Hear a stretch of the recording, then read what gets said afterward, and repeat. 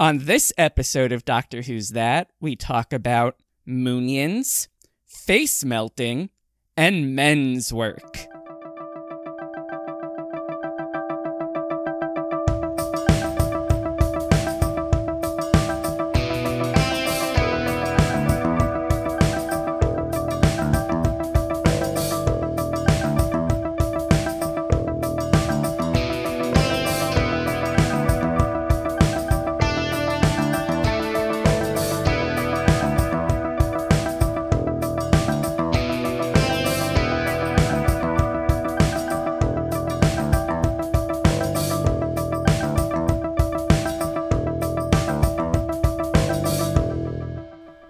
Hello and welcome back to Doctor Who's That. This is your Doctor Who expert, Sean Gleason.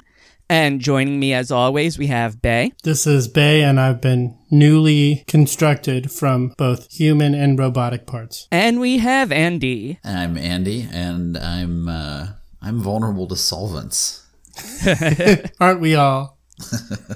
And we are recording this shortly after Christmas, and from the way I am feeling today, my final Christmas gift was a cold. Oh. So hopefully this goes well, and apologies in advance for anything that might happen because of that. Hey, it's babies. They've got all sorts of diseases you don't even know about. As long as you don't have any black tendrils, there you go. Oh, yeah. My niece had her first cold on Christmas Eve. That's how it goes. Yeah. So today we are talking about the Moon Base, with the wonderful and very creative working title of Return of the Cybermen. Oh, I'm really glad they did not go with that one. Yeah. So since you've already mentioned Cybermen, I feel like the cat's out of the bag. It was very exciting to see the Cybermen again because, the first ever appearance of the Cybermen, you kind of wonder. I mean, like, Mondas explodes. I figure they can always bring back some of these creatures, but they usually have to think up some reason. Usually, as we'll find out. Not Kit Pedler. No, not the great Kit Pedler. So this one aired February 11th through March 4th, 1967. And with our State of the Union, this story was commissioned before the last episode of The 10th Planet was broadcast, due to a positive response to the Cybermen. This officially makes the Cybermen our first returning non-Dalek monster, unless you count Time Meddler as a monster. Oh, that's really interesting, actually. It's funny that you say that, though, because if it had been greenlit from that time, you'd think that they would have tweaked the ending.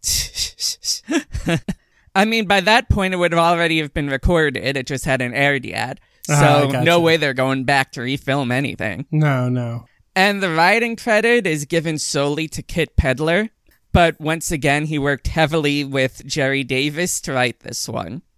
Innes Lloyd suggested that they use a moon setting in order to tie in with the heating up space race. So we also get our first Doctor Who story set on the moon. Pedler was given one main directive, and this directive is going to be given to just about every writer moving forward for the next little bit. And that is, the story should take place primarily in one large set, with a handful of smaller ones.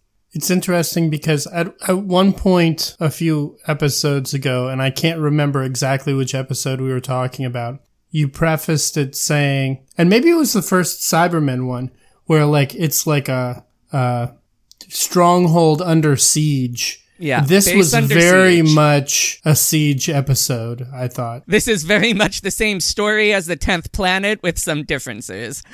Actually, I don't know. This is maybe better for like the end of the episode, but I thought that this would have been a better introduction to the Cybermen, in my opinion, than the 10th Planet was. Though there's some wild stuff going on in the 10th Planet that good old Kit Pedler, you know. Yeah, well, there's some wild stuff going on here too. Initially, Pedler started giving the Cybermen names again, like in the first story. Oh, Kit, no. My headcanon is that he got tired of trying to come up with space names. and decided, these guys just don't have him.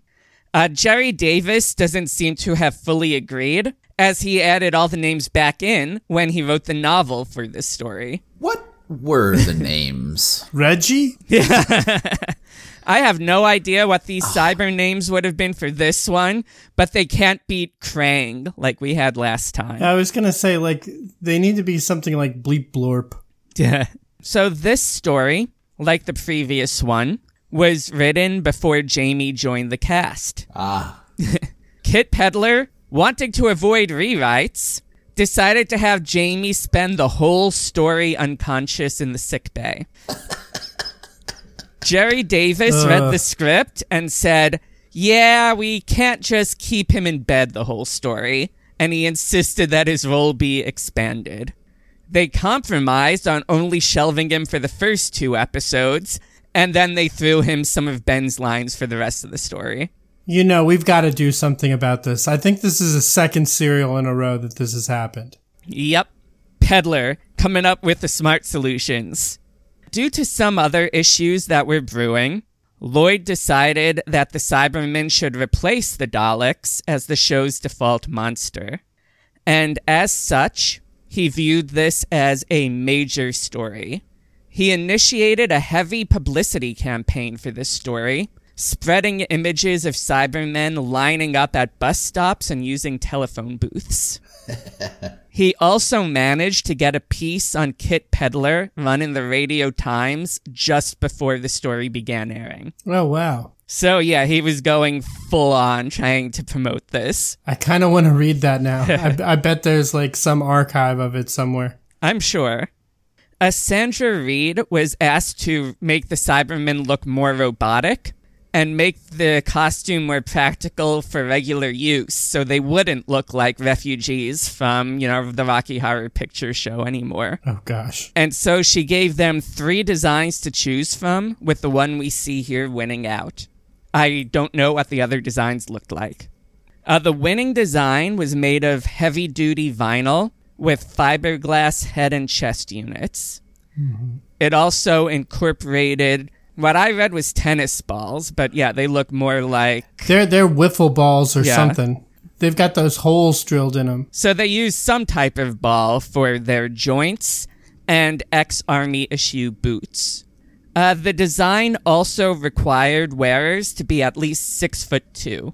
Oh, that's really interesting. So they had to have a casting call. Yep.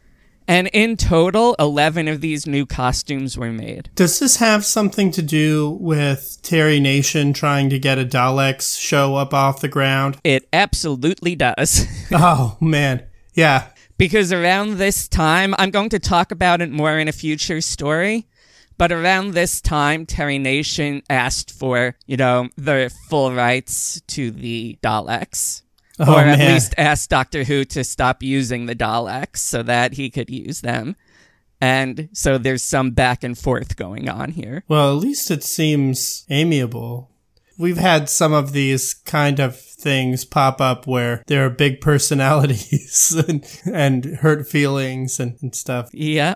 So they also decided to give them a new vocal effect instead of that bizarre sing-song thing we had last time. It is much better.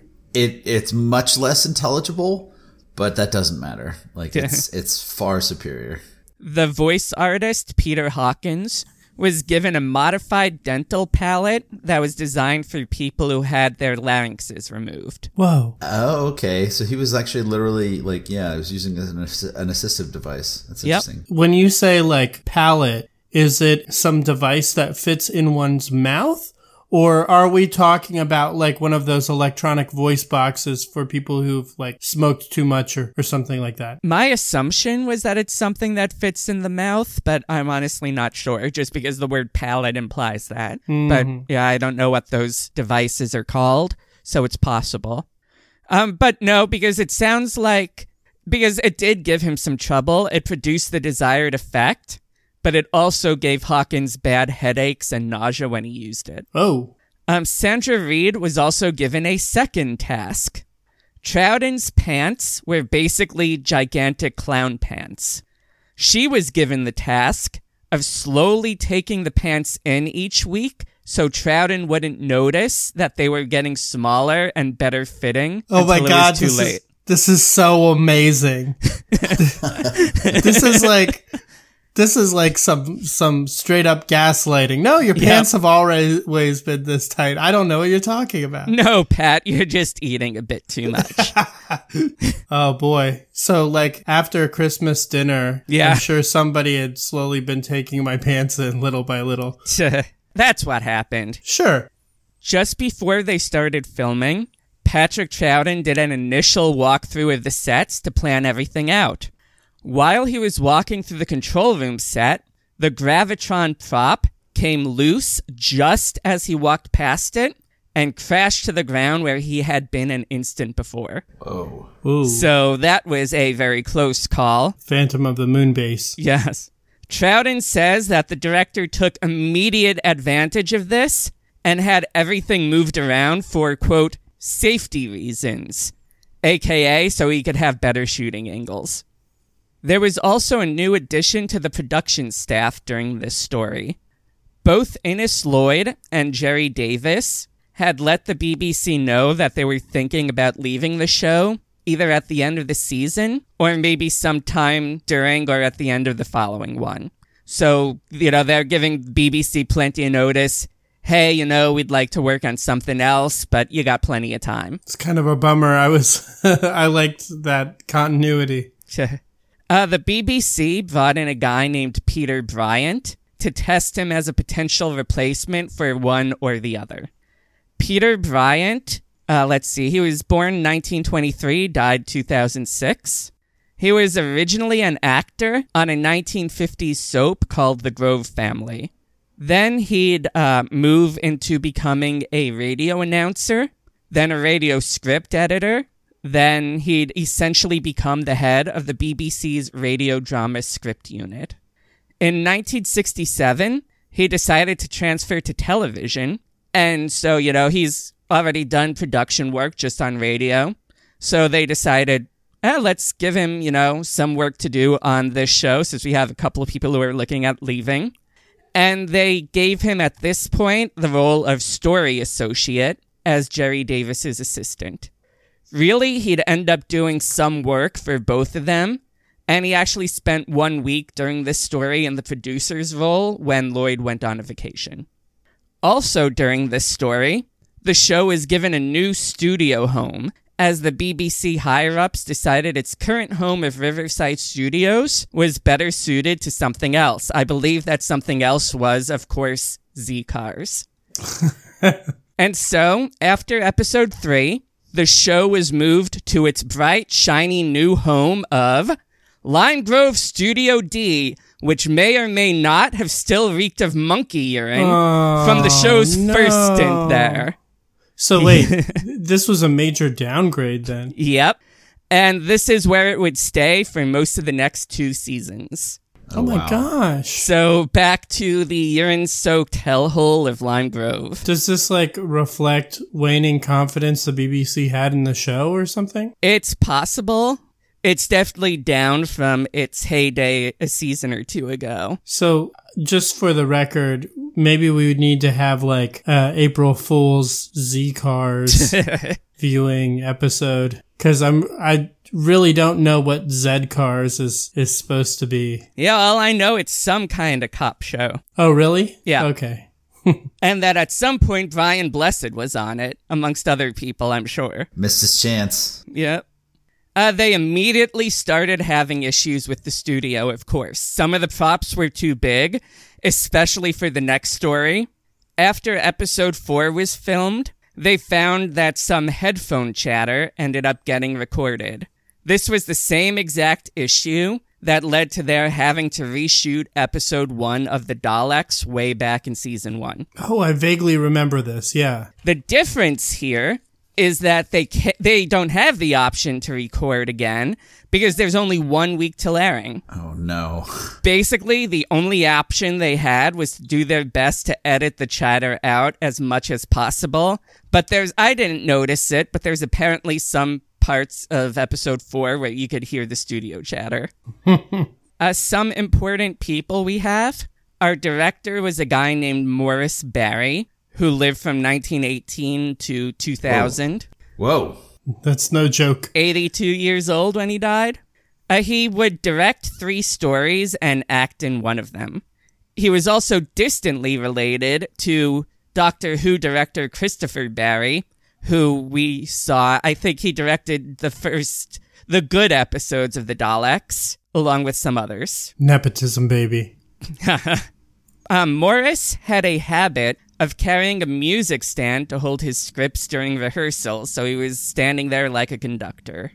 That tracks. Our music is the same stock music that they used for the 10th Planet, so no specific music designed for this one.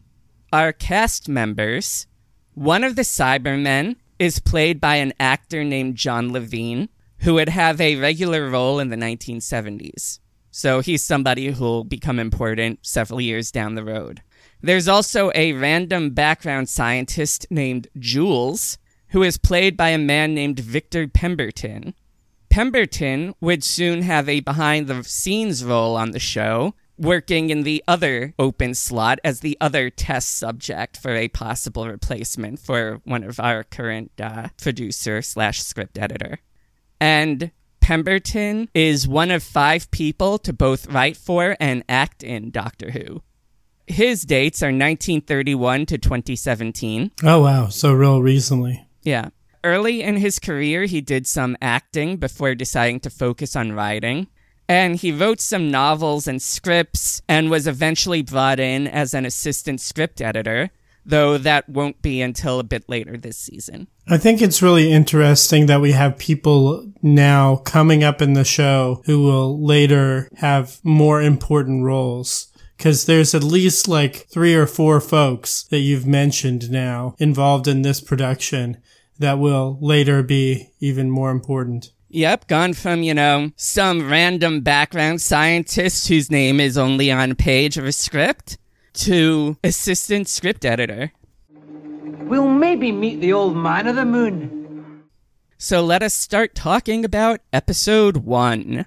The Doctor manages to get the TARDIS under control pretty quickly after it started spinning out at the end of last story. I seem to recall that they had some kind of a dispute about the TARDIS not being under his control. Oh, yes, Yeah. it is. I'll show you. I'll show you. Random spin out. Polly optimistically comments, "Hey, we've landed on Mars." But Ben says that he's seen pictures of the moon and that's it. And he mocks the Doctor a bit. Yeah, science advisor Ben is seems to know everything in this episode. And, he could identify the moon just like that. And I snapped my fingers there, which you probably can't hear because for some reason I can never make noises like that when we're recording. Yes, Hey. thank you. Oh, no, that was not you. Nope. I was about to be really proud. Yes. Ben and Polly start to head out and look around per usual. But the Doctor reminds them, "Hey, guys, this is the moon. You need spacesuits. There's no atmosphere out there, unlike every other place they've ever been ever." Huh. I hadn't really thought about that. Yeah, they usually just, "Hey, let's wander out onto this planet we know absolutely nothing about, and hey, we're not dead." I was thinking about it too, because doesn't Jamie say something about, wanting to meet the man in the moon or Yeah. something like that? He didn't have any real lines written for him, so they were basically just like, hey, every couple of pages, could you have him throw in something just unbelievably stupid? I figure that line originally came from Ben. Oh.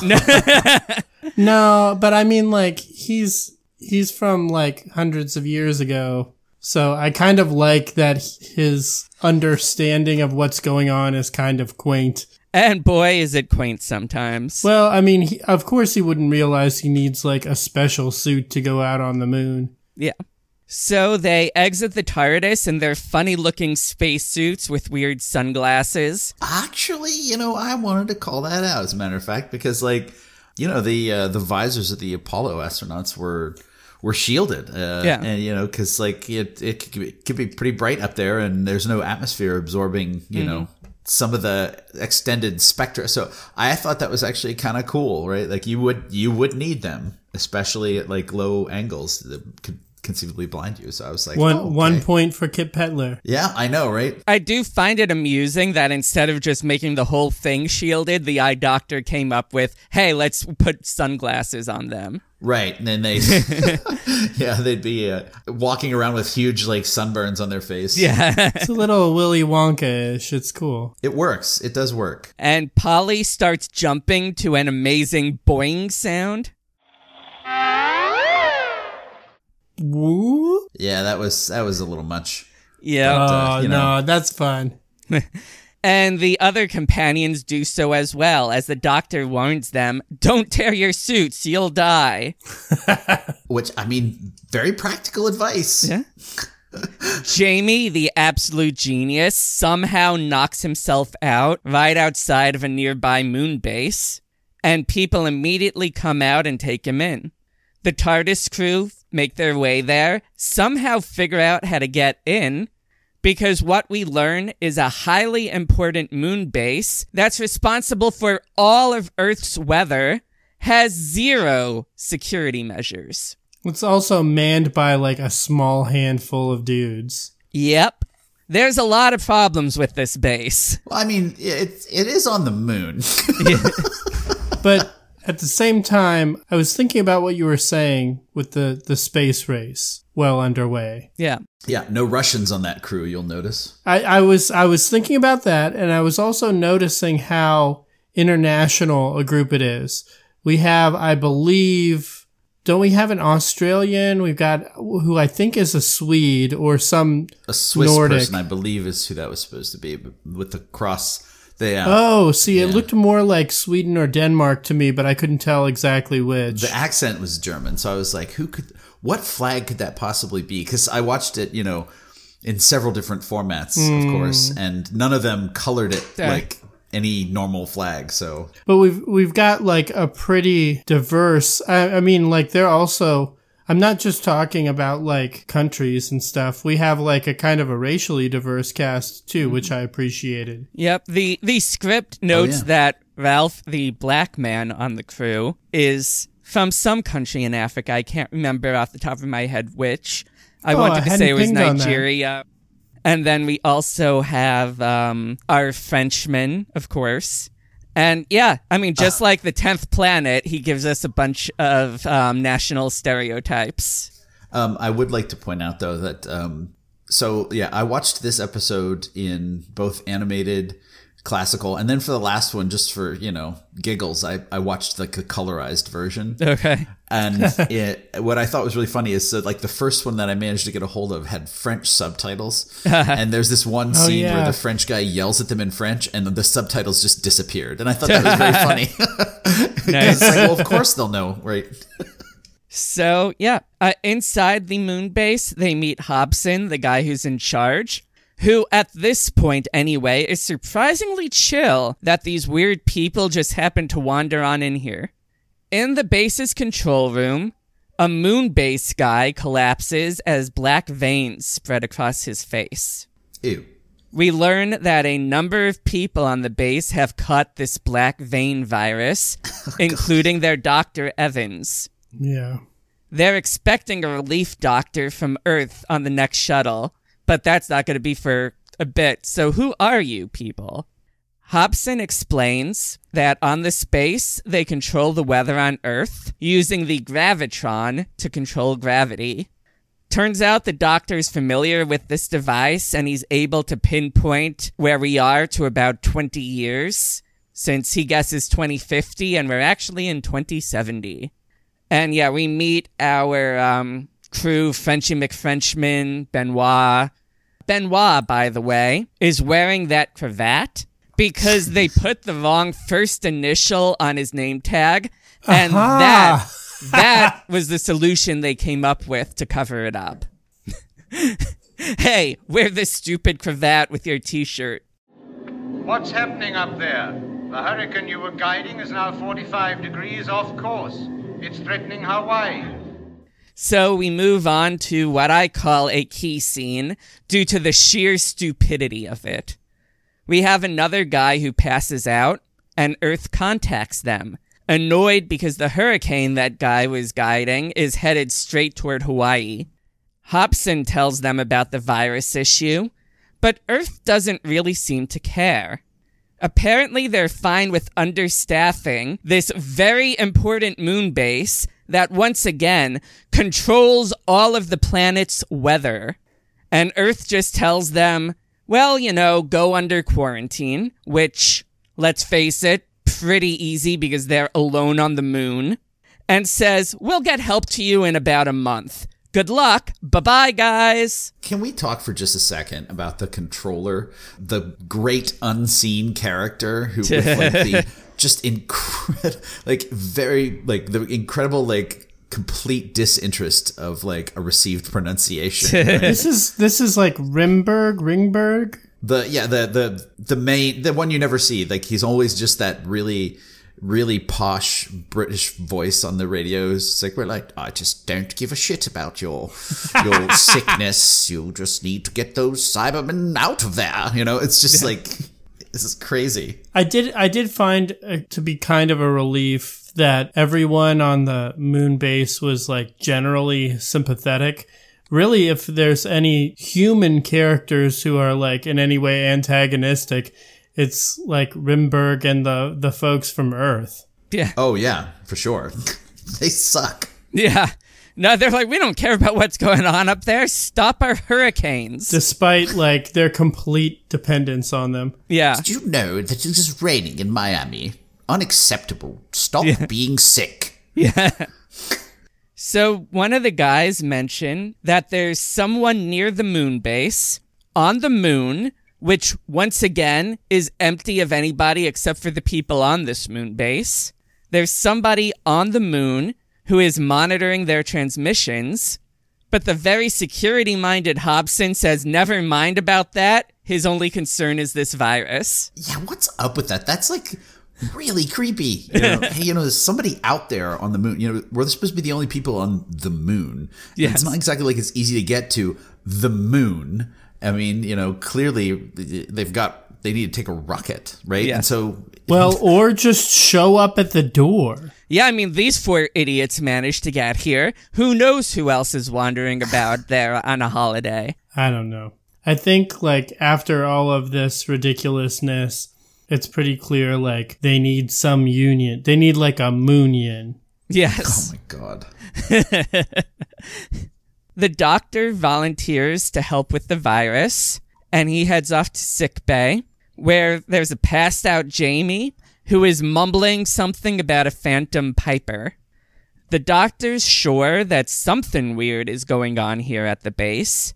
This doesn't seem like a disease to him, ... something else.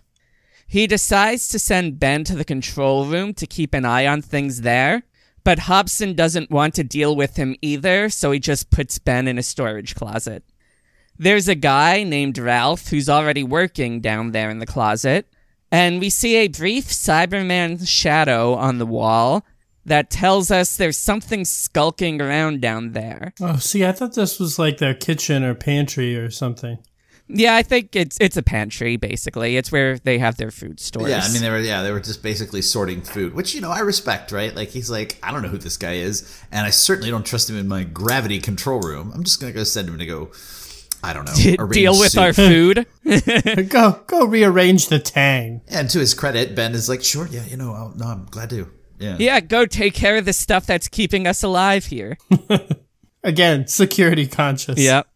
Ralph is initially concerned, but then Ben walks in, and Ralph figures that weird shadow with the bizarre headgear is just this guy who isn't even wearing a hat. So I think we watched, wasn't this one an animation that Yes. we watched, Shawnee?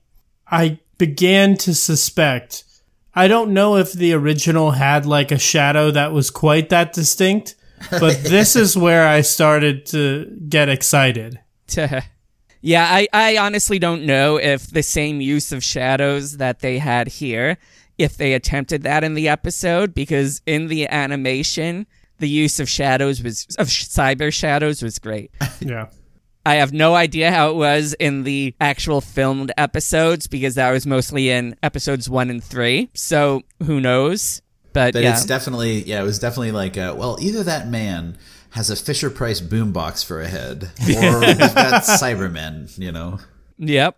But yeah, this was when Bay said, "Oh my god, Cybermen!" Well, the Cybermen are cool, and I don't really think that we didn't quite get to do the kind of story I would have liked to have seen with them. A romance? Yeah, exactly. A romantic comedy with Cybermen. Fly me to the moon. I don't know what you'd call it. It was just one date. It's me, not you. So Ralph finds that some of the bags of food have holes in them for some reason, but instead of telling anyone, he just sends Ben to gather some materials. Ben leaves, Ralph gets electro-handed by a Cyberman, and his body is dragged away. So, possible ding? Yeah, we don't really see a chubby Cyberman from then on out, so... No. Well, I thought this was pretty cool because, like, didn't they use, like, ray guns or something in the previous? Yeah, and this time the electricity is shooting out of their hands. So basically they're using the Force. Well, the ray guns are for killing, and the hands are for stunning for retrieval. Yes. And I do recall they mentioned them a couple times. There's cyber guns. Yeah. Everything is cyber in the future.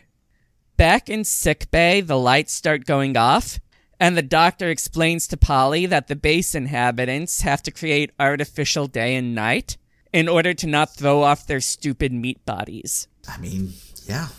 Yeah, I mean, you know, Kid Peddler. there's some things that make sense when you think, hey, somebody who has an idea about, you know, the human body is writing this. He has no idea about anything else. That's the thing that kind of bothers me. Like, Kit Peddler will make sure something like that is on point. But when it comes to the fact that all of the Cybermen are supposed to be dead, we're not going to address that. So suddenly, Dr. Evans screams out and mumbles about a silver hand before apparently dinging. The doctor wonders what he meant by that, and he goes to tell Hobson. However, when he shows up to the control room, Ben has gotten there first, and he's busily reporting that Ralph has vanished. Hobson says we don't have enough data to report this to Earth yet, and he's apparently worried that if he does, and get this, Earth will shut down the moon base that is solely responsible for controlling its weather. I repeat, Earth will shut down the moon base that controls all the weather on the planet if they report, hey, stuff is going bad up here. Well, I think we learned from that last conversation, Earth distinctly will not do that. Yes, no, not at all. I don't know. We don't have a moon base controlling the weather now, and we're doing okay. I mean, I don't know. Maybe that's not actually true after last week's, like, polar vortex or whatever the heck we're calling it. Yeah, maybe we do need a moon base. Can we get it sooner than 2070? Well, you know, they seem to have had it up by 2050. So, you know. It's that whole graviton thing that I think is going to be a little trickier. Getting to the moon is not so bad. It's that whole controlling the weather. Come on, scientists, do science and make a gravitron.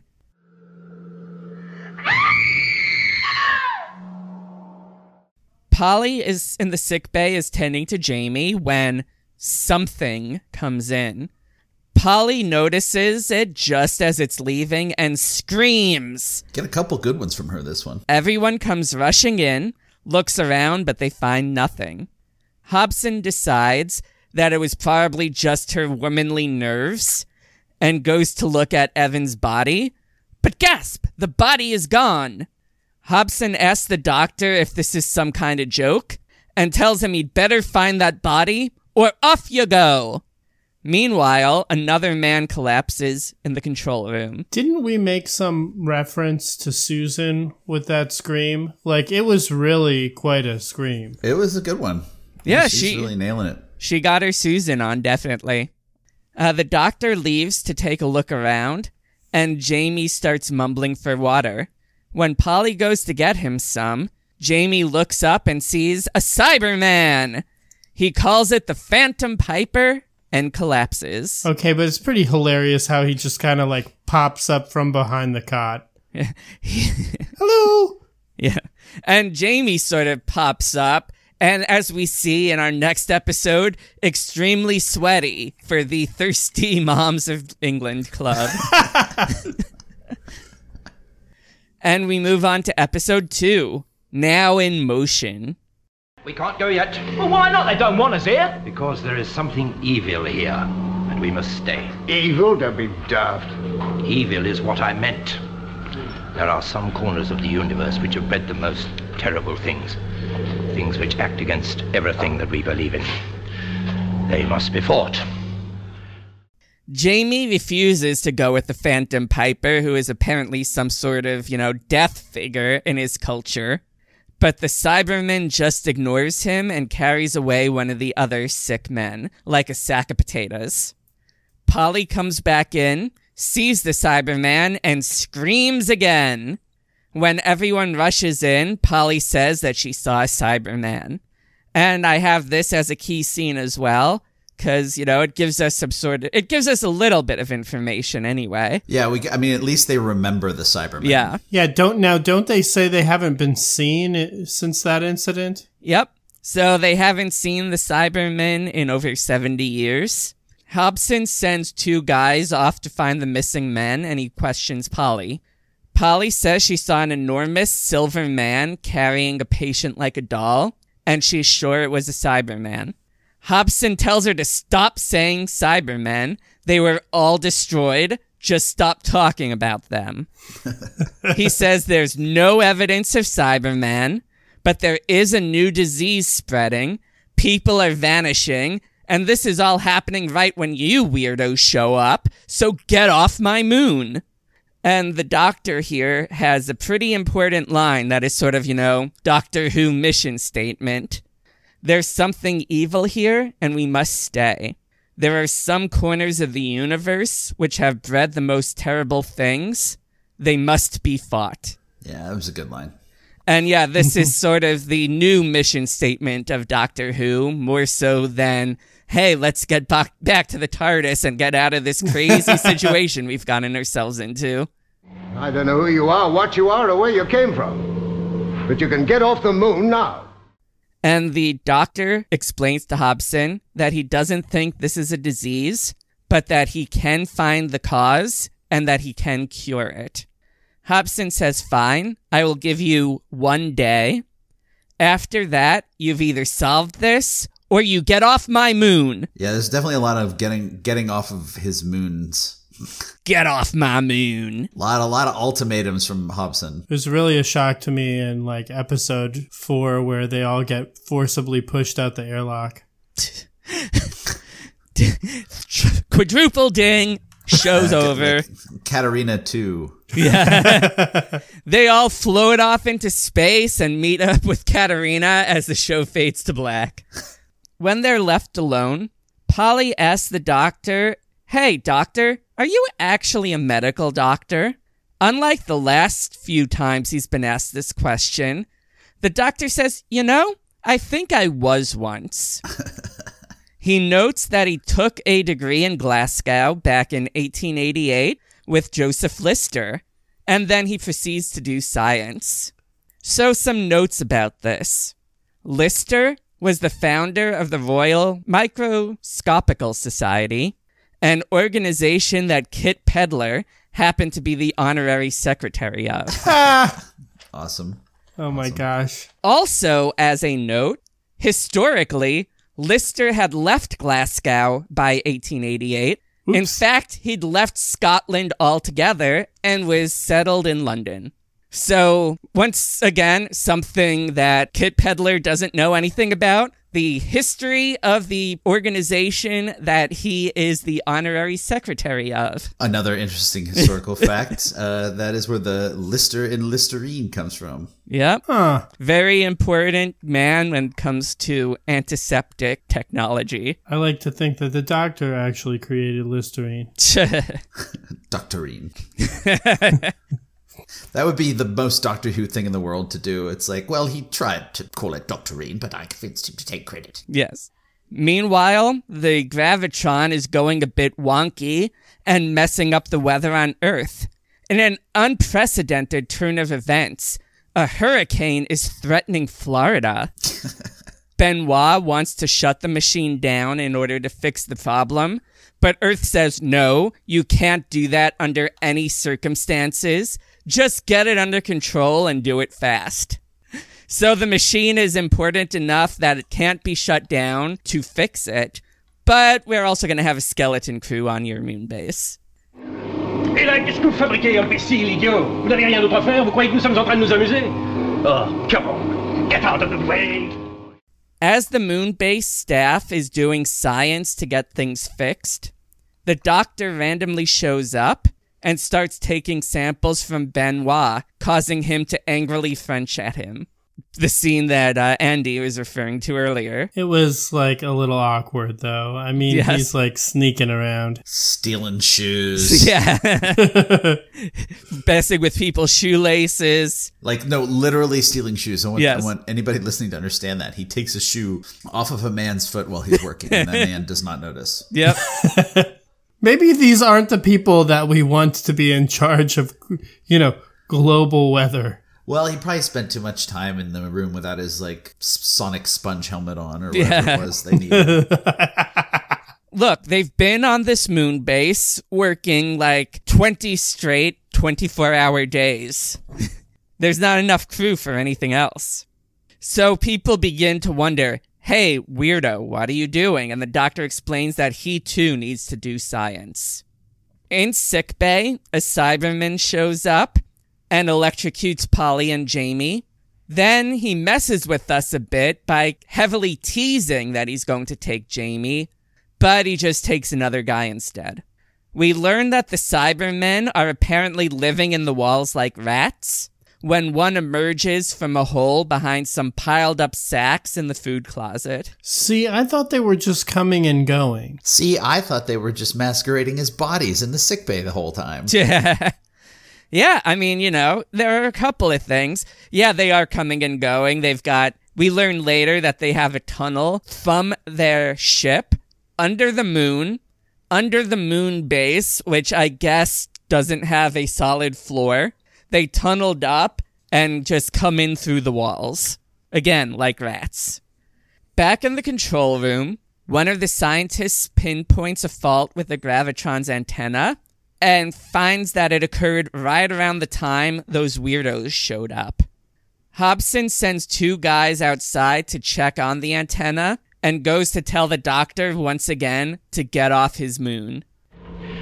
Oh, Polly, I only wish I had. Why not make some coffee to keep them all happy while I think of something? All right.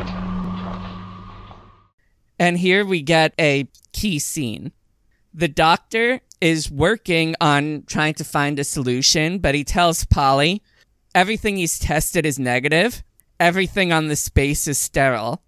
Polly looks at him and asks, maybe that's the fact that your medical training is from 1888 that's the problem. She was so good at this. Just like every woman in science has had to make this kind of delivery before. I feel like it's like, what if, and just, what if maybe other stuff was discovered after Listerine? I don't know. I mean, what do I know, right? I'm just Polly. Yeah. Maybe your knowledge is just a little tiny bit out of date, Doctor. Maybe, right, yeah. Hobson shows up, saying it must be you people. The doctor fakes having found something to get Hobson off his back, and he shoos everybody out of the room, saying, I just found something important. You're going to mess up my discovery. Everybody out. So that's actually a pretty good scene. I enjoyed that very much. He's, because basically he's like, look, I have no fucking I got nothing, but here we go. They're here. Okay, pretend to be busy and get me some shoes. Yeah. And he later admits to Polly, yeah, it was all a ruse. Polly, can you go make some coffee for everyone to keep them distracted while I think of something? Wasn't this her role in the 10th Planet too? It was. It's been her role several times. And this specific scene is often pointed to out of context as an example of sexism in 60s Doctor Who. Which is like they got a much better example of it slightly later. Yes, very much so. Or even the last serial. Yeah, I mean, yeah, when Polly is just screaming her head off and freaking out.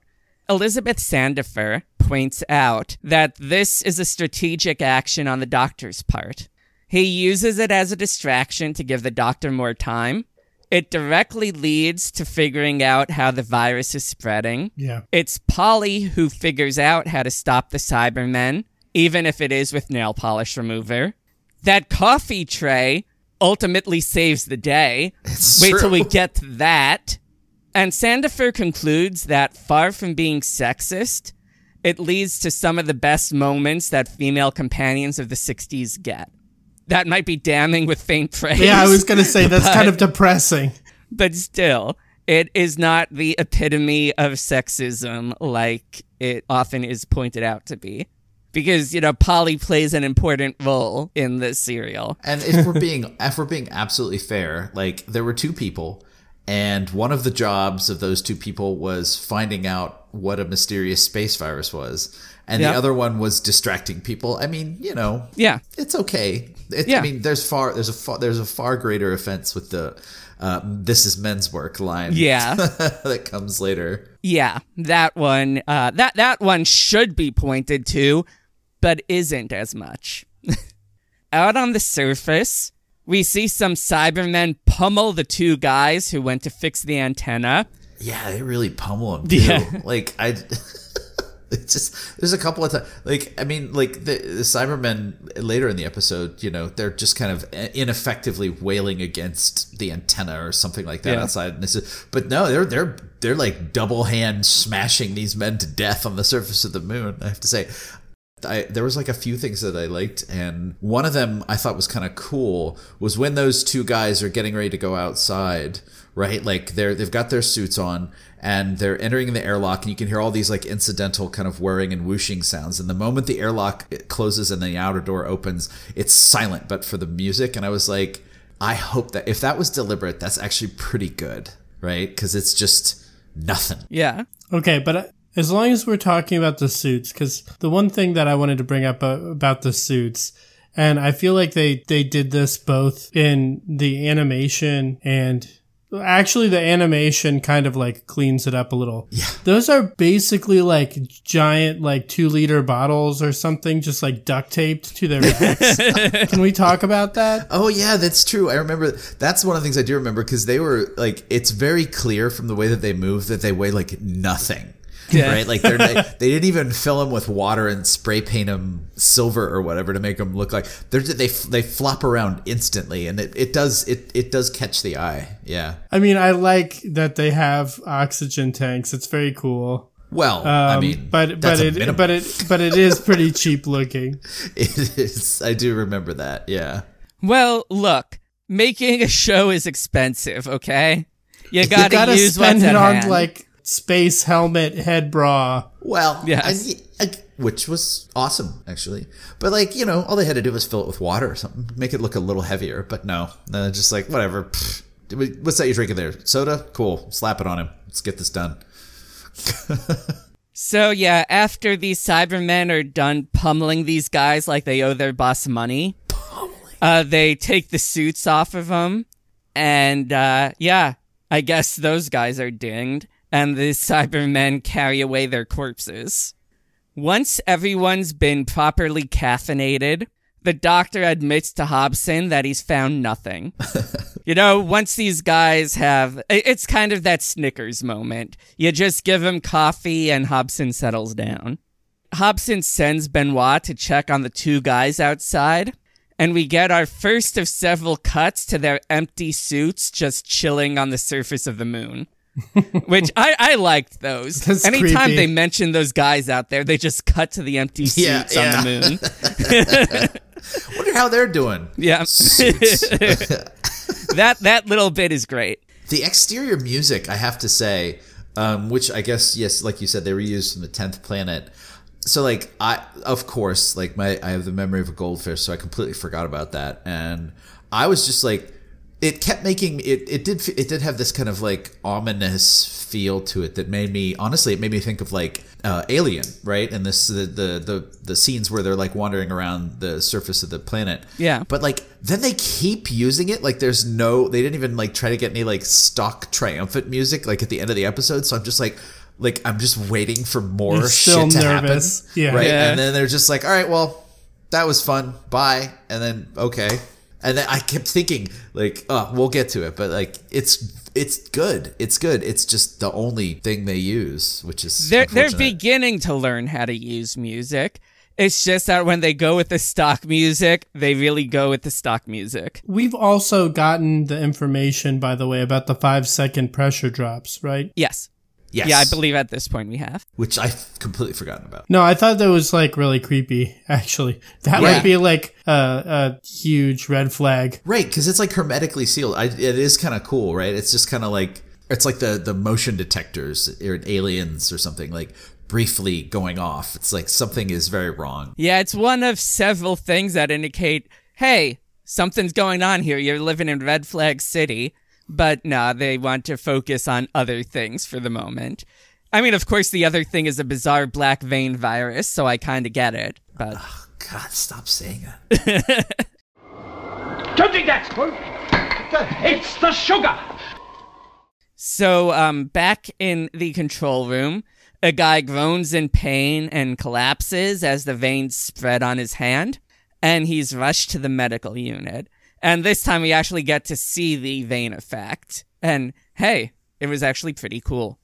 The doctor comes to a sudden realization and knocks the cup from Hobson's hand, taking away his caffeine, which automatically is a get off my moon. Yeah. The doctor explains, no, Hobson, it's in the sugar. That's why it's only been affecting some people. How? Okay. How? I mean, was anybody else lost by that? Like, was there any build up to that at all? Or No, was it not really. I mean, I just like, did he look down and see veins in the sugar? Like, that's what I wanted. Like, Nope. But no, he just knew. He's the doctor. He leaps to logical conclusions, I guess. I like it being in the sugar. I don't quite know how They he put it in the water. I don't know. connected it. Maybe that's, just me. Yeah. It makes more sense because everybody's going to use the water. Oh, I'm sorry. He's got a sad face now. I'm sorry. I didn't mean to crap on. I wasn't. trying to crap on. No. I thought it was an interest. You need something like that if it's not affecting everybody. Right. The Cybermen should be more logical than that, but I don't know. They don't always act the way they're supposed to. There weren't even any hints. Like they weren't even like, "Oh, Williams passed out. It must have been all that candy he's always eating." Oh, wait, no, black veins. No, there was not even a little hint. It was just like all of a sudden they just knew.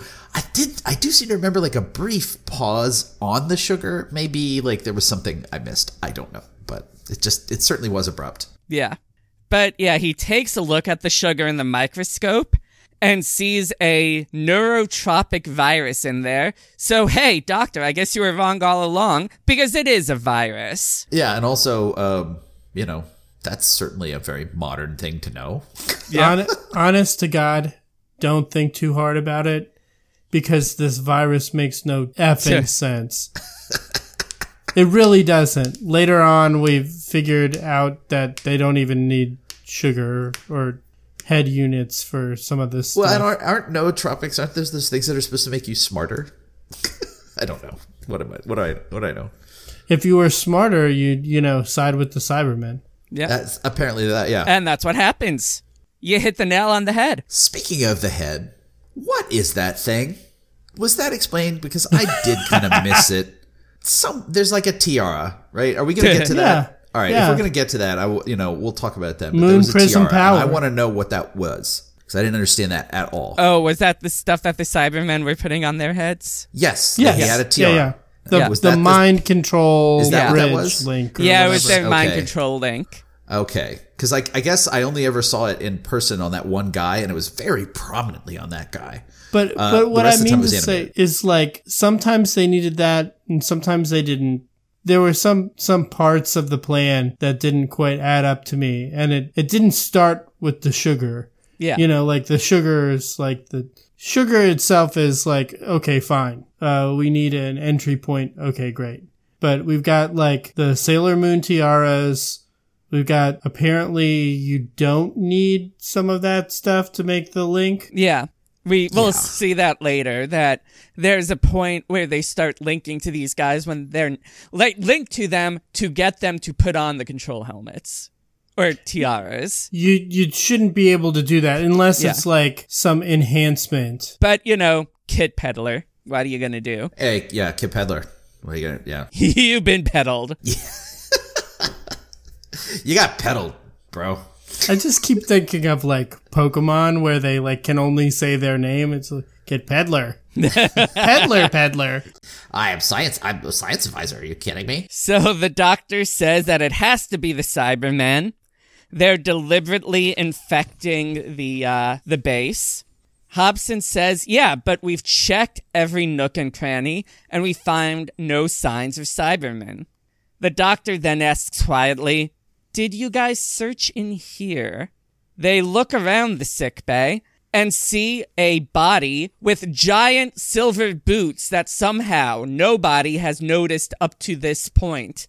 And a Cyberman hops up, almost knocking over the bed and everything around it in the process. This is what I was thinking of, where he's just like, boogity boogity boogity boo. I especially like it because you know how they shoot like a little bit of that, like there's an overlap right between the episodes still, and like it's different, it's subtly different, right? They'll shoot it again, and the first one, like the one that it fades out on, like he gets up and he just kind of stands there and he fucks with his suit a little bit and he's like, did you get it? Did you get the take? And then it's like and it's the second one, it's much more convincing and menacing, but he just kind of stands up, he's like, all right, that's all the stage direction I got, I'm just gonna fidget. I really liked that a lot. It's the little things. Yeah. You are known to us. And you to me. Silence. And we move on to episode 3. And so a note specifically for Bay. There was a scene cut from this episode that established that these Cybermen left Mondas before its destruction and settled on the planet Telos. You're not just making me feel better. There you go, honey. There's your continuity. Yeah. Okay. We will actually see the planet Telos in a future episode. Oh, good. Is that like the third Earth that's like just slightly offset from... Yep.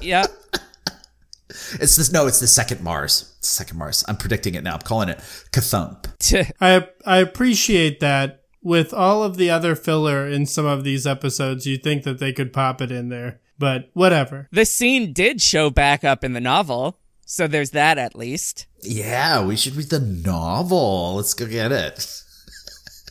So our Cyberman just dings a dude, and it speaks in its new robo voice. The Cyberman also notes, hey, doctor, we recognize you despite the fact you have completely changed your body. What? So don't know how that works. That was kind of cool, though. It sure was kind of cool. So maybe that indicates, some other adventures with the Cybermen in the last 70 or so years. Right. But yeah, he then promises Hobson, hey, the guys we took, they will return, don't worry, though they are now under the Cybermen's control. There's some talk of conversions, a word that Ben most assuredly does not like, although they aren't quite the cyber conversions we'll see later on. On the Cyberman ship, we see a veiny guy in a weird tiara who is obeying cyber orders. At some point, we learn that the Cybermen are using sonic control to control the people that they are sending out from their ship through the vacuum of space. Shh, honey, shh. Okay. You've been peddlered. Okay. What was he? Was an optometrist or something? Yeah. Peddlered. Certainly not an audiologist. Nope. How did you get in? It was very simple. Only stupid Earth brains like yours would have been fooled. Go on. Back in the control room, Benoit still can't contact the surface party. Cut back to their empty suits and a cyber shadow. Yes. The Cybermen enter the control room and explain their evil plan. They are going to use the Gravitron to control the weather and kill everyone on Earth in order to eliminate all dangers to them. When Benoit asks, "Have you no mercy?" the Cybermen just says, "It is unnecessary." Nice. Setting up that cyber mythos. It is, however, apparently very necessary to insult the humans' stupid Earth brains. Yeah. And explain exactly how they access the base. They're so sassy. They want the humans to know exactly how stupid they are. Stupid humans. You have to eat. Some cyber-controlled people come waddling in, and they're sent into the power unit. Benoit says, "Hey, you can't send them in there without helmets." I say that with giant quotation marks because we later see these helmets. Yeah, they're pretty great. Actually. The foam egg helmets. Yeah, they're wonderful. He explains that without those helmets, they'll be insane in 12 hours. Space and the madness. Cybermen are just like, "That's fine. We'll be done by then." And they will be disposed of because our plan is, once again, you idiot, kill all humans. Stupid Frenchman. But not you, Polly. This is men's work. And we get to a key scene. Back in the sick bay, Jamie's finally rejoining the story. He talks some nonsense about sprinkling witches with holy water, and this leads Polly to a plan. Hey, nail varnish melts plastic. And so should melt the plastic units on the Cyberman's chest. I actually, as stupid as all of this is, it's pretty metal. This is a cool plan.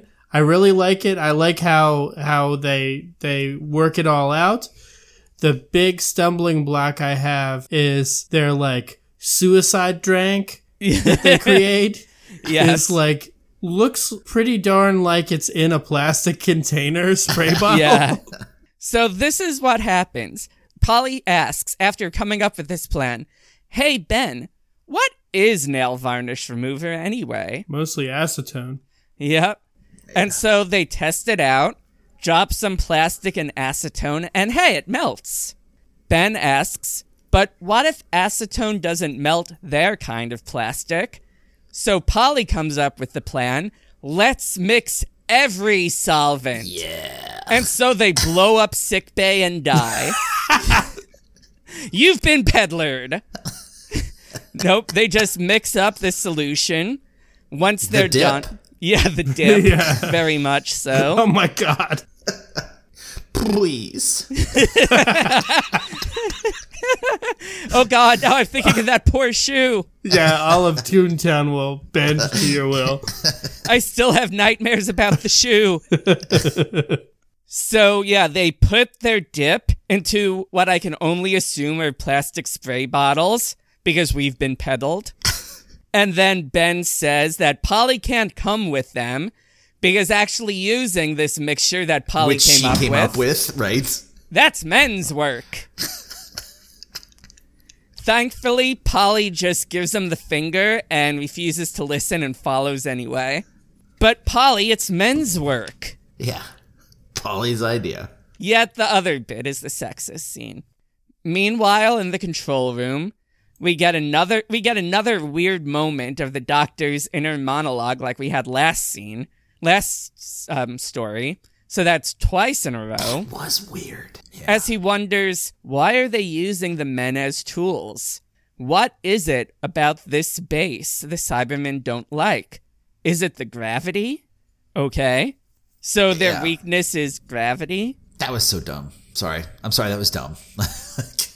It was radiation before, and they even mention that, and that just doesn't... It's never explained, really, nope. Right? I must have missed this bit because I didn't remember them being afraid.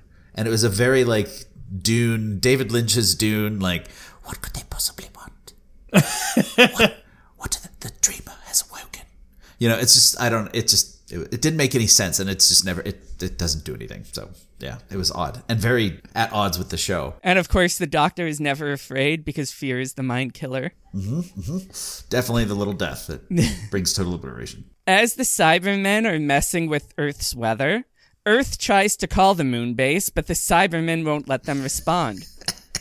The Doctor, meanwhile, is crawling around, messing with some dials and jamming their fields. Yeah, he's like a kitty the whole time. Yeah, he's just messing with sliding stuff. glasses off of tables and stuff. I really liked when Earth, this is once again, Earth was just like, "Hello, Moonbase, are you there? You'd better not be dead. If you can hear us, but can't respond, launch flares. We are waiting on your flares." And it's just so bitchy. I loved it. So our trio of companions come in and start spraying Cybermen chest units, and the Cybermen go absolutely rabid. They're foaming at the mouth and squealing as their chest units melt, and they're turned into melted, smoking cyber husks, and it is awesome. It's awesome. Really cool, actually. Especially, that was animated, right? I think. Yeah. I do remember, like, they at one point, they animate Polly just being like, kind of like, ew, ew, and like squirting him like a bad cat. It was wonderful. Down, and then she sprays the Doctor. Hey, stop messing with that. Get on the counter again. Yeah. Oh.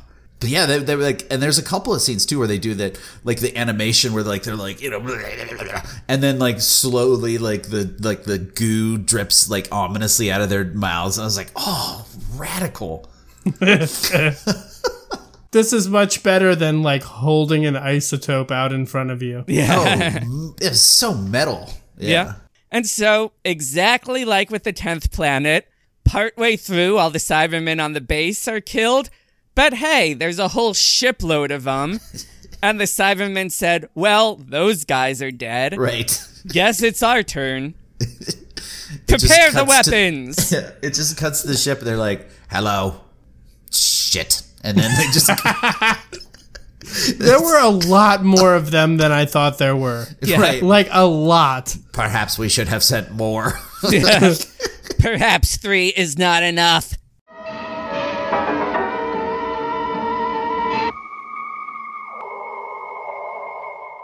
So back at the base, Benoit heads outside to look for the 2 missing men and finds their empty suits, finally. And then Cybermen begin approaching him. Benoit looks around, and there's a gun pointed right at him.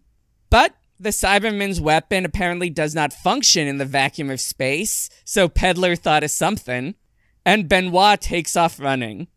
We get a bit of chase music on the moon, mixed with more subdued music as Ben is going through the moon base to help him with a solvent bomb. Okay, but this was cool. Metal, very metal. I did like this use of music here. It animated greatly. And if you count on the Cybermen scenes, they actually animated exactly 11 Cybermen, the number of suits that they created. Oh, very nice. So Ben lobs the solvent bomb, and he is apparently great at the shot put because it hits the Cybermen directly in the chest unit, and he saves Benoit. I don't know how many more of these Cybermen there are, but from our point of view, we're under siege. Hobson sums up their new situation, stating, "From my point of view, we are now a base, under siege." They manage to locate the cyber ship, hiding under a conveniently promenading giant rock nearby.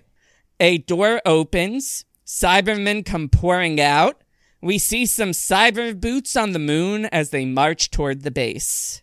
And we move on to episode 4. It is kind of cool having a bunch of, like, unfeeling metal men just, like, doing a Pickett's charge across the surface of the moon at you. Yeah, very, very slowly. But there was, like, I mean, they open the next episode, which is the one I saw in glorious fake color, with, like, pretty much all of them, I think, like, standing around a crater, right? Was it, like, all 11 of them? But it was impressive. It was pretty impressive. Weren't they also making boing sounds as they moved? I could have sworn they were. Boing, boing.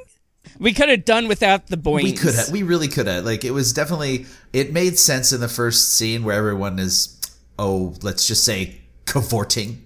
But like after that, like it doesn't have the same heft that you would want, for the ominous march of a death machine. But maybe that's just me. I imagine Kit Pedler specifically wrote in each boing. Yes. No, we must have the boings. It is essential. Right. Hey, who's the science advisor here, motherfucker? You or me, right? Like, just this is the sound the moon makes. Right. Can it be brought to bear on the surface of the moon? I see. But has it ever been tried? No, but... So the Cybermen contact the moon base, telling them to open up. Resistance is useless. Mm-hmm. The Doctor reassures Hobson, everything's got a weak point. It's just a matter of waiting until it shows up. Or just knowing that we have solvent right here, which we already know. And like your moon base's weak point is the fact that it apparently doesn't have floors. I can't help but wonder how it is that we have like a deadly virus rampaging through the moon base. We'll send a rocket up next month. Turns to, you know what? We can send one up a few hours from now. It's all good. Yeah, well, I mean, the people on the moon base probably dead. We can't let our moon base not have people. This is important. Earth. Yeah, the Earth controls attitude. It's like, dying of a virus? Well, we'll get up there soon enough, I suppose, right? It's like... Dead of a virus? God, we gotta send people up now. Robots? No shit. So yeah, they're sending an Earth rocket up. It's full of like minimum wage workers that like don't have the thought to moonionize. Yeah. No. So Polly, who's back on coffee duty, is very optimistic about this. Help's on the way. All we have to do is wait. Meanwhile, the Cybermen send out a control signal, and Dr. Evans gets up in sickbay, grabs his control head unit from next to him and puts it on. Pedlered. He walks right through the control room without anybody noticing that he's there. The giant black veins on his face. Nobody seems to see this. Wearing a crazy tiara. Right. It looks like, it's like, you know what it reminded me of? Those freaking jelly shoes that like everybody's little sister had in like the 90s. Like it's just a guy wandering through with gigantic black veins and a jelly shoes tiara, and nobody's like, hey, what's that guy doing? Okay. Yeah. Walks right in. And without anybody just noticing. They don't. So the Earth rocket is now 4 minutes away, while Hobson talks about how it has weapons, so there's absolutely nothing to worry about. The ship suddenly starts accelerating away and towards the sun. So basically they're like, well, they're dead. Nothing can save those guys now. The Doctor realizes that only the gravitron could have deflected them off course, and they all turn to see the controlled Evans in the power chamber. With perhaps the best look, the best, like, shade look I have seen in the, like, he turns around, he's like, yeah, that's right. I'm controlled. And it was the smirk of someone who's just like, it was a smirk of a nerd who just beat another nerd at like Magic the Gathering, just like played down a really like unexpected nerd card or something. It was, well, yeah. If the game of Magic sent like a bunch of dudes into the sun. Like, right. I don't believe you accounted for my Black Lotus. But,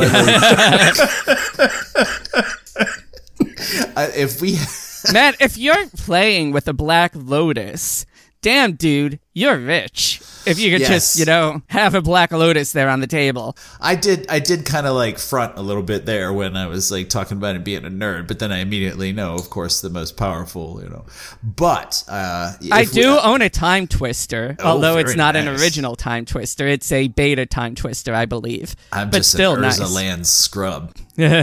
I really need to sell that Time Twister for however much money I can get for it.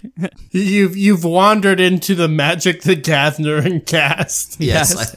If we have though, for real though, if we have like, I don't know how you call them, little episode like images or whatever, that's got to be one of them. Like, I will find it. I will extract it from the footage. So good. The doctor sends Ben and Jamie to barricade the sick bay and make sure the other controlled men can't get out. And instead of immediately barricading, Ben and Jamie spent some time talking about keeping watch, while predictably the door opens. Unpredictably, Ben and Jamie deal with this by picking up a bench and ramming the guy who comes out with it, and then they start blocking the door with some chairs. That was some Randy Macho Man Savage stuff. They pulled there. It was pretty great. Oh yeah, brother! Oh no! Stop it to a Slim Jim! Oh yeah! Like, as they drive him out of the room, he's like, mind-boggling! Sorry. I watch a lot of pro wrestling. Hobson's telling the Cybermen they'll never get inside, despite the fact they can and have easily gotten inside, and they've basically already won. The Cybermen, for some reason, decide that they're going to, deal with this taunting by shooting a giant laser and blowing a hole in the dome. Everyone starts having trouble breathing as the air is sucked out. Okay, but I thought this was pretty cool. It was awesome. It was awesome, but it's also what ultimately leads to their defeat, and the Cybermen had no logical reason to do it. Well, I mean, if you eliminate the air in there and everybody suffocates, you can just walk in and take over. I mean, I guess they still would want somebody to work the controls, and that's not going to work if you only got robot bodies, but I don't know. I thought the special effects, at least, were pretty neat. I just feel we've been peddled. We have been peddled. That's a peddling. Yeah. So they first try to patch up this hole with a piece of cloth, but that gets blown out. And then they use the coffee tray. Polly's coffee tray. Polly to the rescue once again. The coffee tray seals up this hole. It stops the air from leaking. And the only person who is knocked out by the lack of air was Dr. Evans. As a result, the British completely abandoned tea as the national drink. And they only drink coffee now. I don't know if you know that. Yep. After 2070, just coffee. So this allows the base crew to regain control of the Gravitron. And this has put a big hole in the Cybermen's plan, I guess. Since it worked so well the first time, the Cybermen fire their laser again, and everyone takes cover except for the Doctor, who watches as the cyber laser just gets deflected off the base. The Gravitron deflected it, which the Doctor apparently figured would happen despite it having hit the base moments ago. But he's also relieved that it went shooting off, so who knows? I mean, I just throw my arms up at this point. It makes no sense. We've been peddled again. I mean, this just sets up the coolest ending to this episode, though. I mean, like, yes, this part is stupid, but we got all of the air getting sucked out of the base, and that was pretty awesome. And then we get all of the Gravitron shenanigans. Yes. And come on, that's pretty awesome. Because here the Doctor asks, hey, can the Gravitron be aimed at the moon? You just have to get rid of the security overrides. Seeing as you don't actually pay attention to any security overrides in anything else on this moon base, why have it for the Gravitron? Yeah. Meanwhile, Benoit finally puts on our power room helmet, and we see that it's an egg foam pussy hat from several years ago. That's what it is. That's what we got here. It's that crossed with the thing that everyone covers their dreadlocks with. Like everyone that has dreadlocks is required to have that that big sack dreadlock hat, and that's what it was. Man, I wish Benoit had like crazy dreads. That would add another like little kink to his character. I think we could have used. But he already had the cravat. I know, but it would have added like even more mystery about him. Who is this guy? Who is this guy with that impeccable fashion taste and those natty dread? Yeah. He smells like patchouli. Benoit goes into the room with Polly relaying messages from Hobson and the doctor to him, while Ben and Jamie are doing, who knows, they're just messing around with chairs. I think they're probably chair jousting at this point while Polly's doing all the actual work. They're only able to get the device to move so much, but then Hobson realizes, oh, we just need to turn off some security doohickey, and soon the cyber everything just goes, woo, floating off into space. Yeah, and everybody's like, yeah! It's like that freeze frame at the end of every, like, 80s sports movie. And I guess it turns out that gravity wasn't their weakness. It was lack of gravity all along. Like, you know, everybody's weakness. Yeah.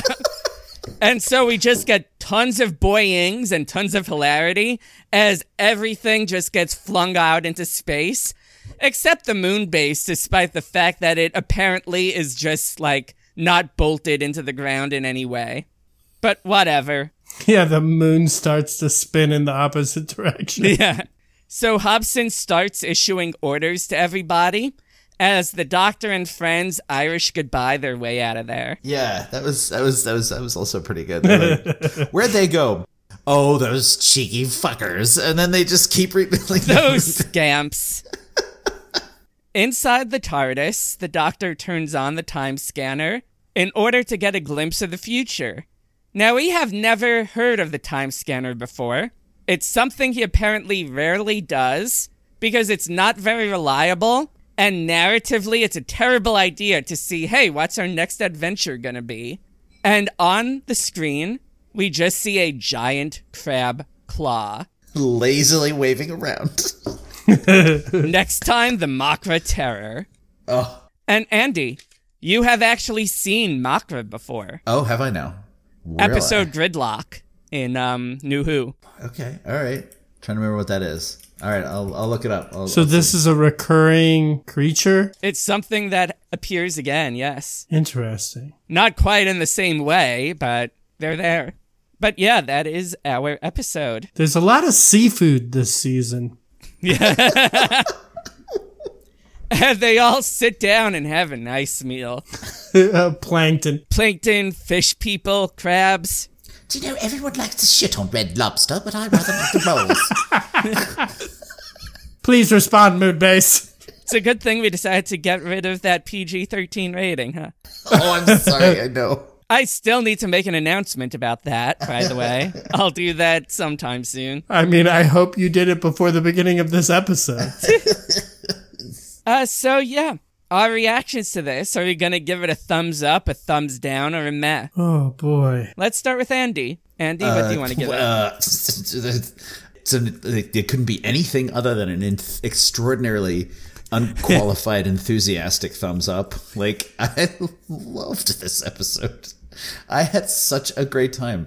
Like, the animations were great. It was totally wacky. But like you said, the Cybermen, it's basically the same friggin' story. But, you know, you could also argue that much like actual mythology, it's a bit of like, it gets slowly kind of refined and perfected over the years.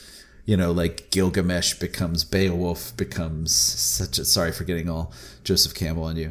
But like, yeah, it was way better than the 10th Planet. Way better. Like, agreed. There was some genuine, like, moments of, like, suspense. And despite all the wacky Kit Peddler stuff, like... or because of. Yeah, or because... Honestly, yes. Yeah, honestly. God, I loved it. I loved everything right down to, like, the bitchy Earth Control who you never see ever. It's just great. No. I got 2 thumbs, and they're both up. Oh, boy. Bay, how about you? What are you giving it, Bay? I mean, after that enthusiastic review from Andy, I came in here wanting to give this a meh. It had been a few weeks since we watched it, and it didn't stick so well with me. But I've got to admit, it beats the crap out of the 10th Planet. It's a better version of the 10th Planet. This is a serial that the 10th Planet should have been. The Cybermen are better in every conceivable way, including how they die. It's very disturbing. And I do think like episode 4 is quite satisfying. I've come around on it. I can't reach the same level of enthusiasm, I think, as Andy, but I do think that this was good. It makes me want to see more Cybermen getting blasted off into space or melting. Yeah, I'm giving it a thumbs up too. This is a very enjoyable episode. It's the 10th Planet, but better. I mean, yeah, sure, it doesn't end with the regeneration, but not everything can. The story itself, it's an improvement all around.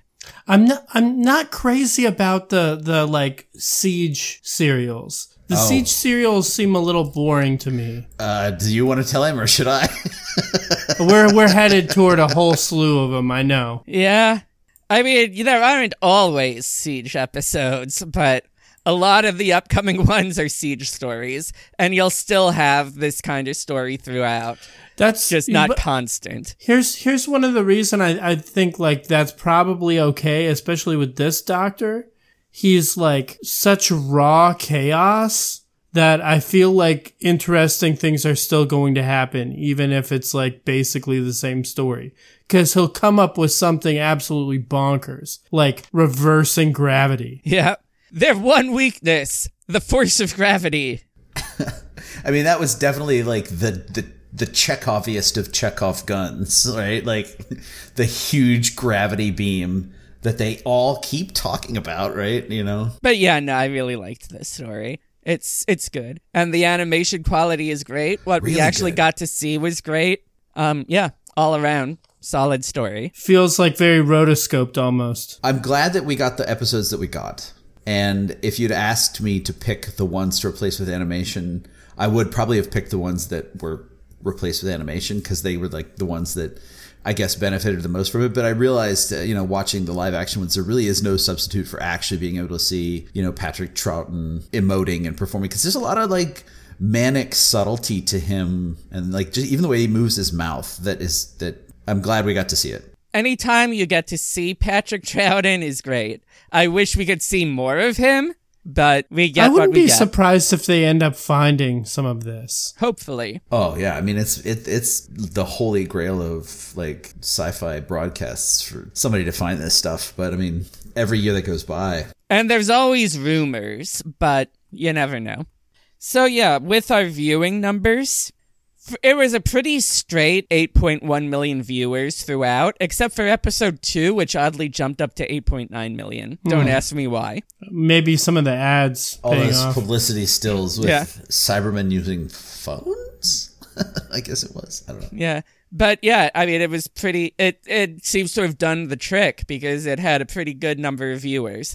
Not quite up to its heyday, but better than some that we've had in, the past season or so. With our reactions, Doctor Who superfan Jeremy Bentham says part of the success of this story lies in the nightmarish quality of the scenes set on the moon's surface. Mm-hmm. Yeah. He praises the use of slow motion to build up the suspense of the astronauts being chased by the Cybermen on the surface. Of course, I think that bit was animated when we saw it, but he's kind of working off his memory of seeing these 10 years before he wrote these reviews, so. Other reviews we have, more modern reviews. The Discontinuity Guide says, the moon base is illogical and boring, reducing the Cybermen to the role of intergalactic gangsters.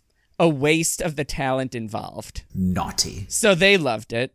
One review named Patching the Hole in the Moon Base with a drink tray, one of the silliest moments in the show's history. Oh, seriously? I mean, there are a lot stupider things that have happened. Literally, anytime anybody says anything like that, I'm just like, you're wrong if it's not the Web Planet. Sorry. Like, it's just... Well, they said one of, not the. Yeah, but man, woof. A Space Helmet for a Cow begins by saying, It's the 10th planet on the moon, complete with crew of international stereotypes and a wanton disregard for basic scientific principles.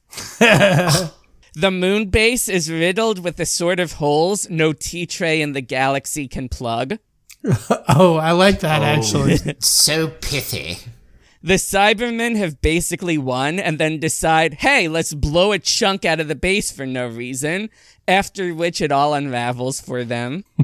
And of course, we have a great scene of Cybermen marching across the surface of the moon, 2 comic boings as they jump in the air. Sandifer says, it has some gaping flaws, but it's also easy to see why it would have been memorable when it first aired. Rather than feeling like a twisted version of humanity, the Cybermen are now robots who like mocking people. So, not quite as good. Troughton's big line that I referred to is our new mission statement and is one of his key moments as the Doctor. Yeah. And she also says to note the delivery of it. He says it very quietly. It's not a triumphant rallying cry, but it's more a weary acceptance of his role in the universe. No, he's completely serious about it too. Yeah. She's still around. She's still with us, I hope. Yeah. I would love to meet her someday. 'Cause everything she says is like really, really intuitive, thoughtful. Yeah. And I think that is important too, because it's almost. I mean, I think we see some shadows of it before, but this is, I think, the most direct seed for the Doctor, as I understand him, right? Yeah. And she says that this story completes our transition to our new Doctor and shows us what the show is now about. And that's about taking out the monsters. Right, like helping when you have to, because, yeah. As usual, About Time is the harshest of our critics. They say this story's reputation cannot be justified. It's as if the production office is thinking it's in the moon and it's got Cybermen, and relying on that one idea to carry the whole show as this month's gimmick. In an attempt to turn them into the heirs of the Daleks, everything interesting has been surgically removed. They say there's no ambition here beyond not being a disaster and living up to the hype of the return of the Cybermen. And my favorite line of their review, we're beginning to suspect that Pedler studied medicine in 1888. See, I get it. I do. Like, especially like, because I've kind of I have had this internal alchemy that has gone on inside me where I'm just like, I fucking love Kid Pedler. Like, I'm get me in the pedal club. But like, I get it. I do get it. I just, like, sometimes I wonder, like, were there like 3 episodes in like the 80s where they're like, this is the pinnacle, and then everything else just sucks? Like, I'll be very interested to see how they take on kind of modern Who. So yeah. I like when there's a little bit of nuance to the reviews. I don't like it when it's just a hit piece. That's one of the things I like about Sandiford's stuff, because like she can be unremittingly harsh, but she always seems like every time I think she's going to be like really harsh, you know, she's got something really thoughtful to say too. You gotta find those like little kernels. It can't just all be awful. I thought the comment about the original concept of the Cybermen being a twisted view of humanity was really interesting. And if we lose that after this episode, that'll be really a shame, because that is one element. I thought the Cybermen were, by the way, better in almost every way in this serial. I thought they looked better. I thought they sounded better, but I do like that, like, really disturbing, we're mankind with all the feeling stripped out of it. Yeah. I mean, yeah, that is the one thing we're kind of missing here with these Cybermen. I do agree. We sometimes get that. We sometimes don't. It really varies. But like at their best, that is what they are, and it makes them be. a much more personal sort of villain. And I mean, I don't think it's too much of a spoiler to say that, like, that I do believe that kernel has always remained, ridiculous though they can sometimes be. Yeah. And Bay, I just want to say, you are very much in the shadows in my view, and I realize you look very much like a Cyberman wearing your headphones. With the headphones on. So our modern consensus with our poll numbers, very middling. In 2008, it was number 112 out of 200. In 2013, it was number 113 out of 241. So yeah, stayed very samey. Our impact is, of course, this story was successful enough that another Cyberman story was commissioned before the end of the month. Wow. Wait, it was commissioned. It wasn't commissioned for filming before the end of the month. No, that would be quite impressive. They commissioned it like in March, just like pretty soon after this finished airing. So yeah, we're getting more Cybermen coming up because they are now going to be our default monsters. That's fine. I think like you can go a little bit overboard if it's just like all Cybermen all the time. Like they did with the Daleks? The Daleks, we got maybe 1 or 2 a season, and it wasn't so painful. If we go like 2 serials and then there's another Cyberman serial, I might be a little bit disappointed. Anyway, that is everything that I've got. I guess that just about wraps it up for the Moon Base. Next time we have giant crab monsters and the Makra Terror. Please, follow us on Twitter at Doctor Who's That. Email drwho'sthat@gmail. Join our Facebook group. Please subscribe, rate, share, do all those good things. I realize when this finally airs, some time will probably have passed and this will be a little bit overdue. But I really do hope that all of our listeners out there had a very Merry Christmas or whatever they happen to celebrate this time of year, and a Happy New Year. We look forward to seeing you in 2023. And I guess about the time when we're releasing this, you guys will be celebrating Happy St. Patrick's Day! Yeah. You'd better not be dead out there, listeners. And so, yeah, just have a good night, everybody. And remember, bam, bam, you've been peddled. Good night, everybody. Peddler.